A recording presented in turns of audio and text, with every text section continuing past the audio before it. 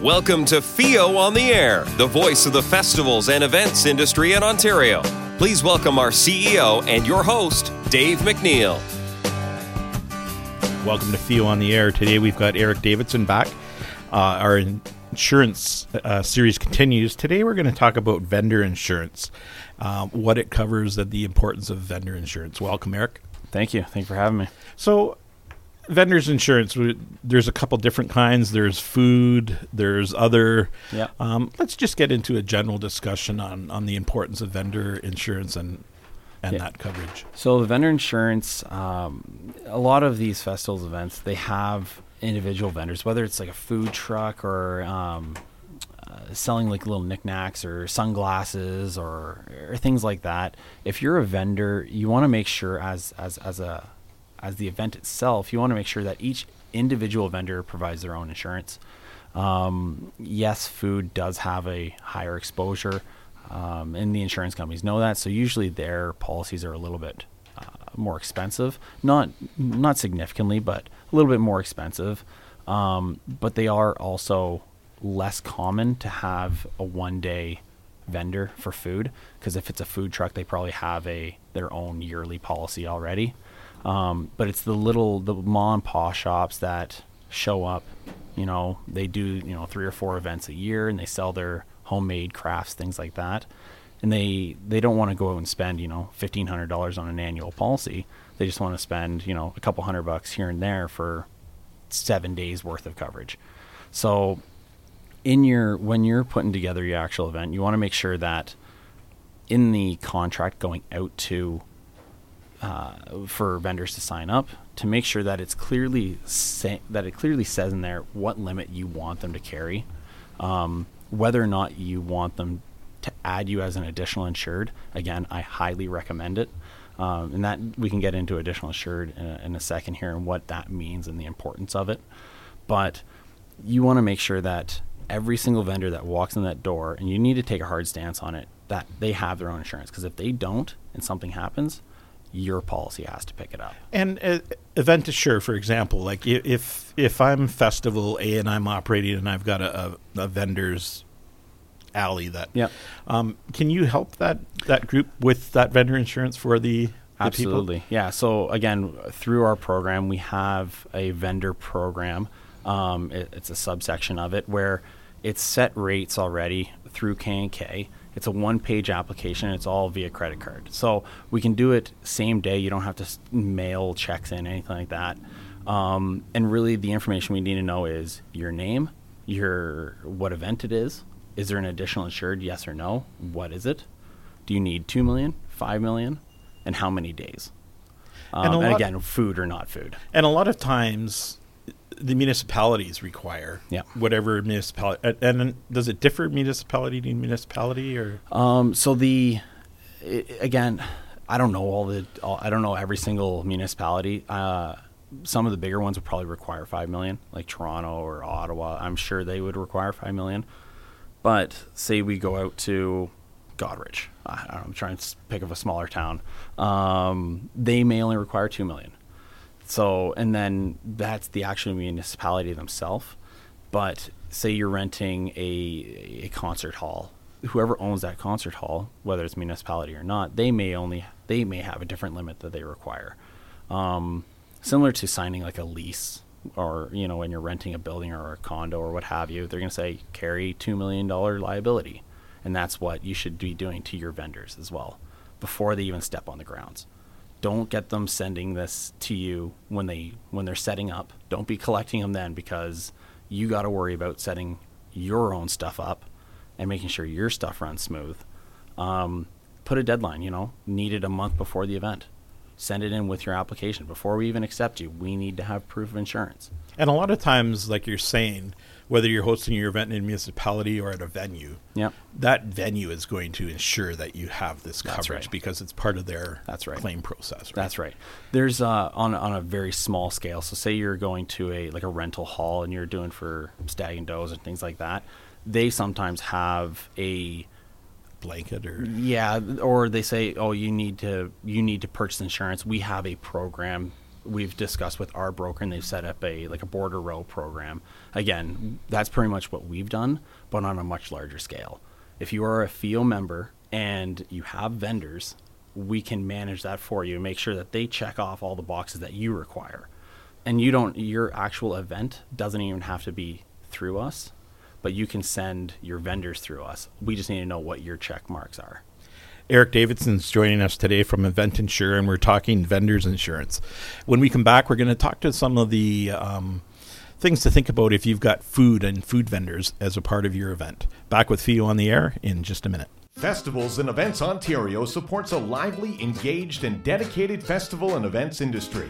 Purchase your Festivals and Events Ontario membership today and get a team of people working to help you succeed. Here's just a few benefits that membership provides: promotion, saving money, networking, industry awards, supplier discounts, communications, skills development, and so much more. So many benefits, so little cost. Buy your membership today. Contact us now, Debbie at festivalsandeventsontario.ca.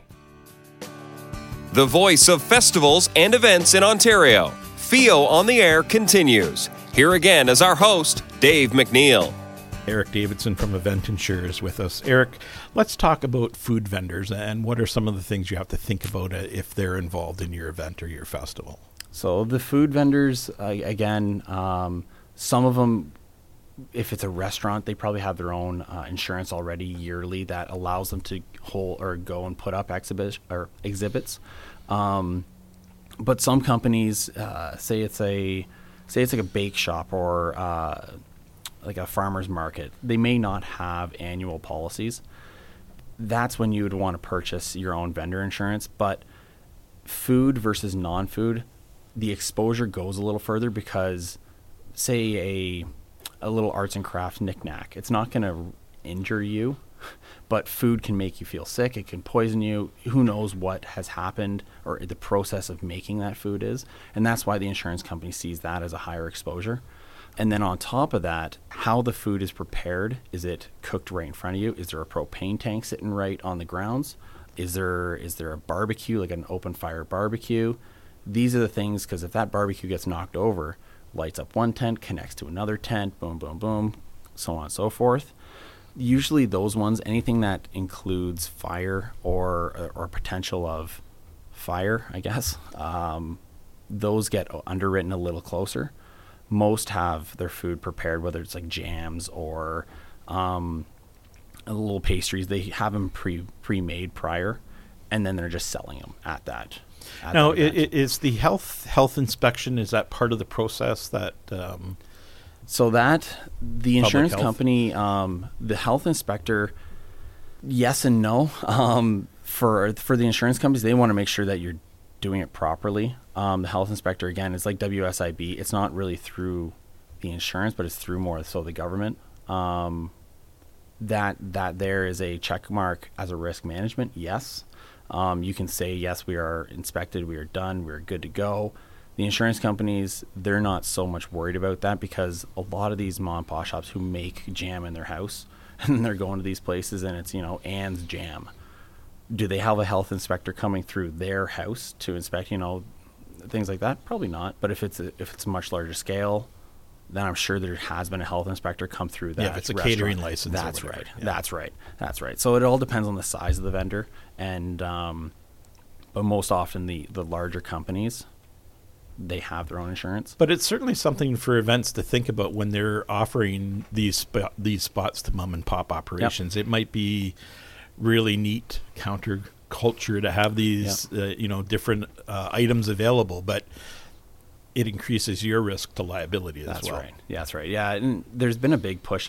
You kind of started in the like the breweries and wineries, microbreweries. They're popping up everywhere. Every week you're always seeing a new microbrewery coming up. Again, that goes back to liquor liability, so we're just going to push that one aside for now.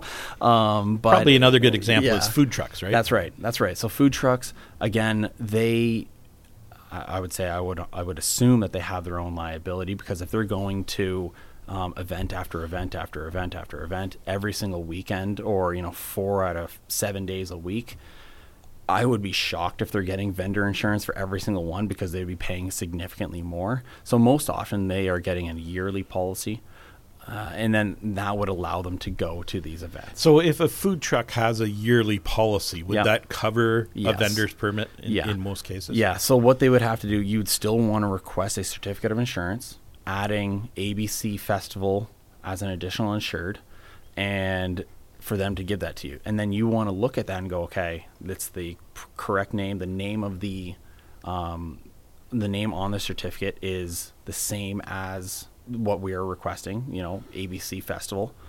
And then all the limits check off, it's 2 million or is it 5 million?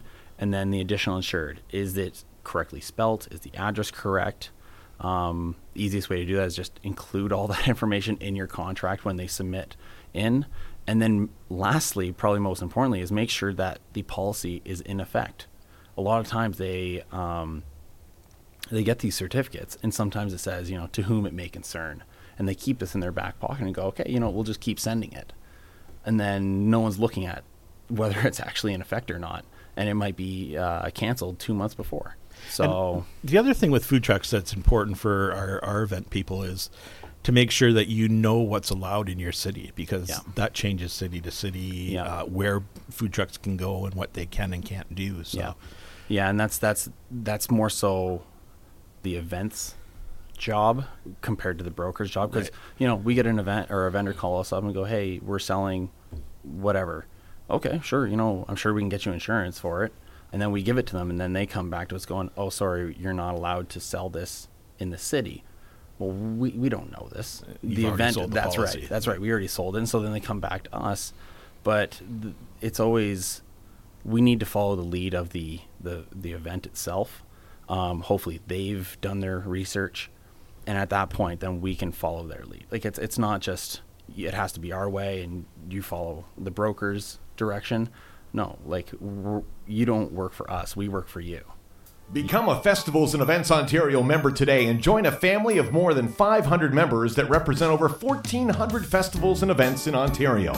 Knowledgeable, dedicated, and passionate event organizers and volunteers who can help make your event a success. Membership fees range in price depending on the size of your festival or event. If you're a supplier of goods or services, you can also become a member and get connected with planners across the province. So many benefits, so little cost. Buy your membership today. Contact us now, Debbie at festivalsandeventsontario.ca. Welcome back. FIO on the Air continues. Here again is our host, Dave McNeil. So let's go into trade shows and expositions. I mean, we have our conference every year, and we have our marketplace, and we get the question every year as we're not doing anything dangerous. Why do we need this? Yeah. Just reiterate the importance of it and why it's necessary that everybody has it. Yeah. So when it's like an exhibition or a conference, if whoever's putting it on, their policy, you want to be covering for your operations. You don't want to be worrying about a company that is like a magician that's showing up, that's trying to get their performers some recognition and things like that. You want your policy to cover your operations, because that's what your insurance company signed on for.